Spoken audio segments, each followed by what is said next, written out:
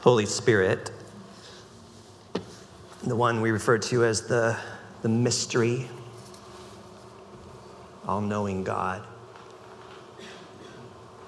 We know you're here. We acknowledge your presence. We place ourselves under your rule and your reign. We remove ourselves from the center of our own story, from the center of the universe. We place you in your rightful place.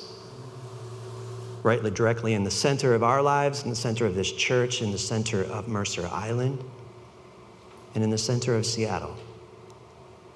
How we long to see your name be the name that people turn to for the greatest hope in a great time of uncertainty when there's so much spinning around and so much unknown coming our way.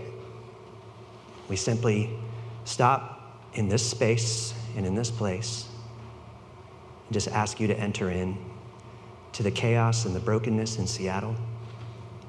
How we long to see your heart revealed to the city of Seattle, for people to be restored and brought back into right relationship with you, for broken systems to come back into right relationship with one another and with those who are in the margins of society. Help us to be a people, Jesus, who are marked by your goodness and by these beatitudes that we have chosen to work through this summer, that these announcements that were given to people, spoken over to people who are already in these vulnerable places. Help us to see what we need to see this morning and to acknowledge that you are here. Teach us, Holy Spirit, and lead us. Challenge us, make us uncomfortable. And we choose to submit ourselves to you now. In the name of Jesus, we pray. Amen. Well, good to see you all, and it's good to be with you this morning. I want to start by asking you all a question, and I want you to blurt out your answers out loud, nice and loud for everybody to hear, okay? So the question is based on your understanding of when you read the Gospels, Matthew, Mark, Luke, and John, and as Jesus moves out into the world and starts calling people to come follow him, what kinds of people were the most attracted to the message of Jesus? Name them. The outcast. Outcasts, poor, fishermen, broken people, children, yeah. The sick, yep. The obvious sinners. The obvious sinners. Who said that? Thank you. Are you one of them? You're in a, yeah. You know, you're in a safe space. If you're an obvious sinner, then you're looking at one too, so welcome. Anything else that comes to mind? People that were just drawn to Jesus by the masses. Children. Yeah, children. And what I'm hearing is when you read through the Gospels, and I think it's really important to keep it in mind as we work through the Beatitudes, the kinds of people that were drawn to Jesus. And we shouldn't be surprised when they actually start showing up. The broken, the sick. There were those who were possessed with evil spirits who were drawn to Jesus. Jesus was doing all kinds of things that you weren't supposed to do. And when Jesus, in his central message, he said, the kingdom of God is here. In the Gospel of Matthew, the one that we've been working through, he referred to it as the kingdom of heaven. Those are interchangeable terms. They mean the same thing, the kingdom of heaven, the kingdom of God. I had said last week that when you see that, you can insert in there the reign of God or how things are supposed to be on the earth when God is king, when he's in his rightful place. This is how things look. This is how things operate. So when you see kingdom of heaven, kingdom of God, insert the reign of God, the rule of God, or I said possibly the culture of God. And when we think about culture, we think about the way in which we behave towards one another, the way that we are, things that we do just based on our second nature. It's like we don't even think about the things that we do. It's just part of our culture. It's part of who we are. Imagine being a community of people who live under the culture of God, that radical forgiveness and generosity and mercy and mild and meek people are the ones who find their way into the kingdom of heaven. And Jesus keeps reminding us over and over again. And so when Jesus made this announcement in the Gospel of Matthew, he said, repent, for the kingdom of heaven is here. He then went out and did what right after that? What did he do after he made his announcement? Anybody? Describe. He what? He described it. Yeah, but what else did he do? He walked it out, and he started calling people to what? Follow him, right? It's really simple. It's right there in the message. So Jesus moves out after he makes his announcement, and then he starts inviting people to follow him. That's what a disciple is. Somebody who follows Jesus. That's the kind of the definition of what a disciple looks like. And who were the first people that he called? Fishermen. Fishermen in this time in culture and history were unimportant people. These aren't the kinds of people that anybody was listening to in terms of status and in terms of power, in terms of like, what should we do as an organization? Fishermen were just fishermen. So nobody was going to fishermen to get their ideas, to the unimportant, the people pushed out in the margins, the people that were easy to pass by. These were the people that Jesus went to and says, I want you to follow me. And so in the Gospel of Matthew, he's got like four fishermen that start following him. But then we've got all these other people who are starting to follow Jesus. So large quantities of people that you all had mentioned before. And it's really important when we're working through a teaching like the Beatitudes to keep in mind the kinds of people that Jesus is calling to himself. People like day laborers. Imagine that. Day laborers, disinherited people, people that didn't have rights, people that didn't have land, people that didn't have access to water. Like if you think about how important it was to be a Roman citizen. So to be declared a Roman citizen meant that you had certain rights given to you.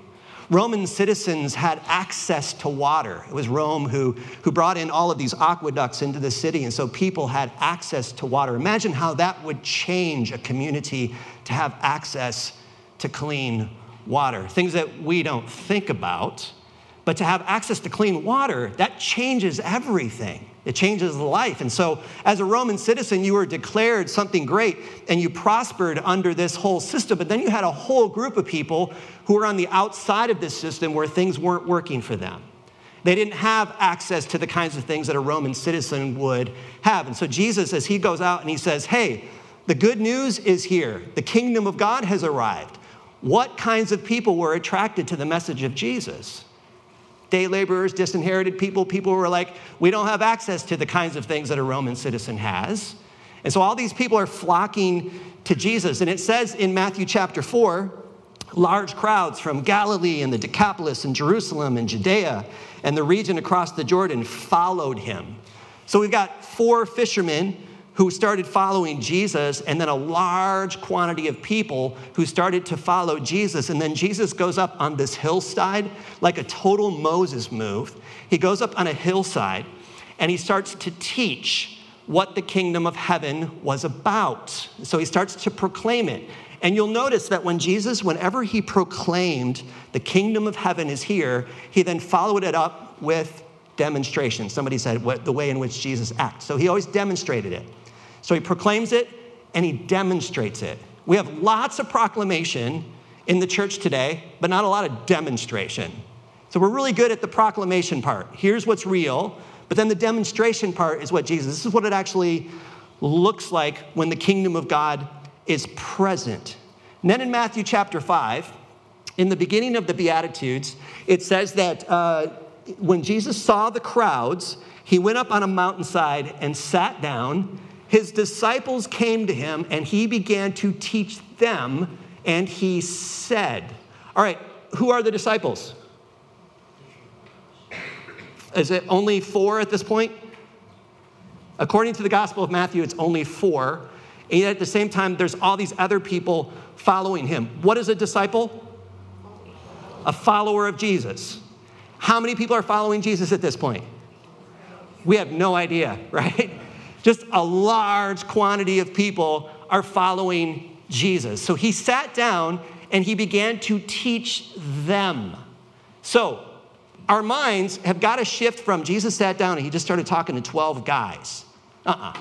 Jesus sat down and he started talking to a large quantity of disinherited people, people on the outside of any position of power or a position of authority. Nobody was listening to these people. And then Jesus makes this announcement, like we said last week, and it's a grand announcement in which he says, this isn't something that you just can conjure up and become. These are the kinds of people that are actually going to resonate and dig what I have to say. They're going to be like, what this guy's talking about, I'm all in for that. And check out the message of Jesus. And will you read this with me out loud? You ready? Let's say these together. We're working them through. We're trying to get them into our bones and into our hearts. So let's do it. He said, "Blessed are the poor in spirit, for theirs is the kingdom of heaven. Blessed are those who mourn, for they will be comforted. Blessed are the meek, for they will inherit the earth. Blessed are those who hunger and thirst for righteousness, for they will be filled. Blessed are the merciful, for they will be shown mercy. Blessed are the pure in heart, for they will see God. Blessed are the peacemakers, for they will be called children of God. Blessed are those who are persecuted because of righteousness, for theirs is the kingdom of heaven. Blessed are you when people insult you, persecute you, and falsely say all kinds of evil against you because of me. Rejoice and be glad, because great is your reward in heaven, for in the same way they persecuted the prophets who were before you." And this, my friends, is the good news, right?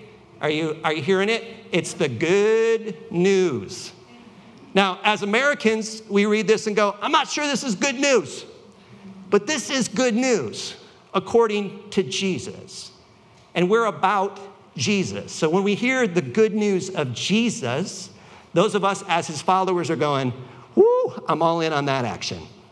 I want whatever that is, whatever it means to be a human being, I want that kind of thing. Now imagine an entire group of people who have been pushed out, disinherited, they're told they're not important, that what you say doesn't matter. Imagine what they would have been feeling when they heard that, right? They would think, this guy is gonna make a mess of things. This guy is going to shake up the whole system. Rome is not going to like what this guy is all about and what he is saying. But my goodness, we are all in with that. That actually sounds like good news. That sounds like good news for those of us who are pushed out and have never been told that our voice matters, that our opinion matters, that our ideas matter, that we matter as people. We're the ones who have been pushed out. Now imagine, in the Jewish psyche, you have been told a certain message for years and years and years. And you think about your upbringing, those of you who have grown up in this thing that we call church, and the things that you have heard for years and years and years, that God's blessing, God's favor, God's presence isn't for you, and that's why you're suffering. Imagine what that would do to you. The reason why you're poor or the reason why you are where you are is because you've done something wrong. So there was this teaching one time I was listening to Pastor Tim Keller. Some of you have heard of Pastor Tim Keller. He's like, I call him a walking commentary. He's just like, I don't know, what does Tim say? We'll go to Tim and we'll check it out. But he had this little saying, and he says, what we've done with the message of Jesus is we've turned things around, and we said, obedience to God, which is a good thing, actually leads to the blessing of God. So if we're obedient, if we hold up our end of the deal, God's got to hold up his end of the deal, and he's got to bless us. And that is so anti-gospel. That's not how it works. Actually, what happens is God just blesses us, regardless of where we're at and the position we find ourselves in. And because he blesses us and declares us as his own, what that does is it motivates us to actually want to be obedient, and there's a huge significant difference between the two. You guys are hearing me, right? So it's not obedience leads to God's favor, God's blessing, God's oversight of you. It's God's oversight of you, God's blessing, God's favor is given to you regardless of who you are, even if you're an obvious sinner like Shar. Right? Even if you're one of those obvious sinners, I mean, like clearly you're an obvious sinner. And like I said, you're looking at one too. So it's okay. Even us, it's good news for even us. We're going to be okay. But imagine God declares something over you even before you've done anything, and he says, you are blessed. You're just blessed. What that does to your psyche, what that does to your being, and what Jesus does in the Beatitudes is so like counterintuitive. He turns everything upside down, and he makes these announcements like, blessed are the poor in spirit, and blessed are the peacemakers, and blessed are those who mourn. But then he switches it, and he gives us this surprise. For these people, they get the kingdom of heaven. You're like, what? The poor in spirit get the king in heaven? Yeah. And the ones who are mourning, I mean, they're like really, really, really sad over the state of the world and over relationships and over all the conflict. Those are the ones that are going to be comforted. And if you've ever mourned, if you have felt deep, deep mourning over loss or over brokenness, you understand what that means, because God somehow enters into that space of mourning and fills you in a way that nothing else can fill you. That's the promise. So Jesus makes all of these announcements, and then what he does is he gives this grand surprise at the end of his announcement. Now, in the Jewish psyche, there's kind of this other message that's going on, that obedience actually leads to blessing. And imagine how much anxiety that would bring up for you if that's what you believed. Like, nobody in this room believes that, right? That somehow it's my obedience that's going to earn God's favor and blessing on my life. So if I'm not obedient, it's the reason why I'm suffering. But imagine what that does to you as you approach the God of the universe and think it's all about something that I have to do. I think what that does is it increases this thing called anxiety to come up in us. And then we don't really know where we stand with God. So we're walking through life going, I'm not really sure where I stand, and I'm not sure if he's pleased with me or if he loves me. I'm not really sure. And so it brings up all of this weird stuff, and we start to see God like a transactional mode of thinking. Somehow we enter into a transactional relationship with God. But Jesus turns the tables on us and starts making these grand announcements, and he starts giving us this grand surprise at the end of these monumental statements. There was a man by the name of Jesus ben Sirah who lived 150 years before Jesus, the one that we see in the story.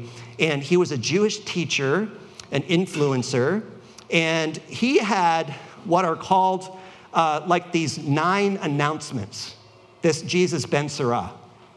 And he gave these 9 announcements, and he said, these are the ones who are blessed. Listen to what he said. This is, again, in the psyche of people. Blessed is the man who can rejoice in his children. And you're like, check, yup. Blessed is the man who lives to see the downfall of his foes. All right, yeah, we're getting a little uncomfortable in the room. Blessed is the one who does not sin with their tongue. Huh. That sounds like Old Testament. I've seen some other stuff. Some other people have written about the danger of the tongue. I think a person named James had something to say about that. Blessed is the one who doesn't serve an inferior. Blessed is the one who finds a friend. Check, that sounds good. Blessed is the one who speaks to an attentive listener. Greatest is the one who finds wisdom. And none is superior to the one who fears the Lord. Okay, let's break this down for a moment. If people think you're important and they want to listen to you, guess what? According to Jesus ben Sirah, you're blessed. That's a good thing. People actually want to listen to you talk? I think so. Sometimes, as I'm looking at you, I'm thinking, are you people listening to me at the moment? Half and half. Kind of some of you check out. I know how it goes. But if people actually want to listen to you, according to this teaching, you're blessed. And many of us would agree with that. And we would say there are certain people that people want to listen to, and what would we say about those people? What kind of words do we use when somebody wants to listen to somebody else talk? What? Interest. There's interest. Yeah, you're blessed. Charismatic. Yeah, they're charismatic for sure. What else? Funny. They're funny. Yes. Dave? Whoa, okay, that's a little personal. All right, Dave. What else? That's what they want to say. They have something worth saying. Yeah. They're inspired. We might even use the language, oh, God's favor is on that person. And then we get this weird language that we use as Christians, and we say that person has the anointing. Have you heard this before? They have an anointing on them, and we're not quite sure what that means, but we say it. And we're like, well, that person has an anointing, therefore this person doesn't, because people actually want to listen to this person because what they're saying has value and worth. How about this? According to Jesus ben Sirah, you are blessed when you do not serve an inferior. Whew. Does that sound like Jesus? The one we know? Okay. You're up here for a reason. You don't need to come down and serve somebody who's below you. In fact, you will know that God is with you when you don't have to do that. Now, in Roman culture, that's how it worked. And in American culture, that's how it works. That's the machine that we find ourselves in. And if you fear the Lord, no one will be superior to you. And to all the winners in the room, are we like, yes, right?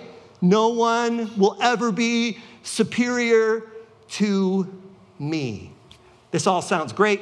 It all sounds familiar. And in certain religious groups, this sounds like favor. This sounds like God's blessing. But let me ask you this. How many of you, the last time you were at a family gathering, last time you were at a large gathering, somebody asked you to pray? Anybody? Josh is the only one in the room? Okay, a few of you, right? But isn't that kind of a sign of favor a little bit? I'm a pastor. Guess how many times I get asked to pray at everything I go to? You're laughing because you know it's true. Oh, we should ask the pastor to pray. Because I have a direct line to God that the rest of you don't have. But everybody defers to the experts. Everybody defers to. And so that can play into your psyche as a fellow follower of Jesus. You can start to say, well, yeah, I carry some sort of authority and favor. And you can start to believe your own press, and you can go insane. All those things, you got to keep them in check. But blessed are you when you don't have to come down to other people's level when they ask you to pray and no one else to pray. Do you see how easy it is to slip into the transactional mode? How quickly it gets into our own psyche? Imagine going through life referring to yourself as blessed because you're winning in life. Imagine that. Got a job, steady income, food, clean water, a roof over your head, paychecks keep coming in, you're relatively healthy. Are you blessed? Does that idea of blessed align with Jesus' idea of a blessed life?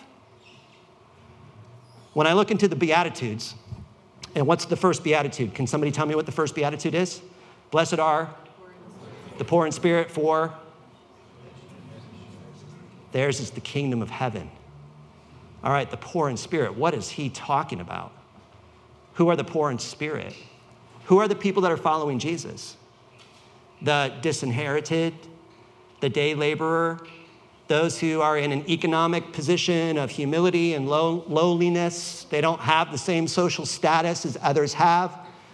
Could Jesus be talking about them? I mean, think about the audience that he's talking to. Yeah.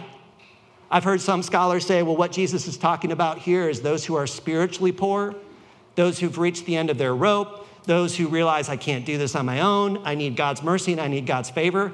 Could those be the people that Jesus is talking to? Yes. So why can't it be both? Why do we have to separate it? Could it be those in a lowly economic position and those who are so desperate, they realize they can't do it on their own anymore, and so they submit to Jesus and they give their lives to Jesus as Lord because they're like, I can't do this on my own. I need something bigger than me, greater than me, stronger than me. I need someone to save me, to rescue me. So I'm poor in spirit. And if you're in that position, if you're in a lowly position or you're in a position of desperation, guess what you are? You're blessed. You're blessed. Is that something you can sign up for? You're like, yeah, count me in. I want to be in that position. In fact, I would take it so far to say that if you are in that position of being poor in spirit, you are in the most favorable position to be in. Welcome to the kingdom of heaven. Congratulations, you're in. When you're blessed because you find yourself at the end of your rope. You're blessed because you have run out of resources. You're blessed because you can no longer impress people. People don't want to listen to you anymore. You're blessed. You don't matter anymore. You've been pushed out. You're blessed. That's the message of Jesus. Can you imagine if Jesus Christ ran for president of the United States? And that was the message that he gave? Here's what I want for the country of the United States of America. I want us to be poor in spirit. I want us to be merciful. I want us to mourn. I want us to be peacemakers. You're like, can't vote for this guy, right? But that's the message of the kingdom of God. That's why it's so provocative. That's Jesus' politic. It affects everything. He says, this is what I'm about. I'm about the kingdom of God, the kingdom of heaven. And I've come for the poor in spirit. What about this one? What's the second beatitude? Anybody? Blessed are those who mourn. For what? They will be comforted. Have you ever mourned before? Like deep mourning? The promise is that those who mourn, they will find comfort. Imagine moving through life, mourning over the state of our country, over the brokenness of relationships. Imagine moving through life with such a deep mourning that you're like, I can't sleep at night because I'm so brokenhearted over the chaos that I see in the city of Seattle. And I want comfort to come for these people. I want grace to come for these people. Have you noticed that it's those people who are in the most humble positions in life, the people who are the most desperate, tend to be the most open-minded people that you ever meet? That they're the ones who are humble and full of grace and mercy. Could you imagine being that kind of a person? That when you're mourning, you've created space inside of your heart and soul for God to move into that space. It's like you're aligning yourself with the very Spirit of God. And what about the third beatitude? Does anybody know what it is? Blessed are those who are meek. Blessed are those, what's the next one? Hunger and thirst for righteousness. Does anybody in the room have broken relationships? A few? One? Just Josh? Okay, Josh and Shar. Yeah, obviously Shar, right? Blessed are those who hunger and thirst to put relationships back into the right.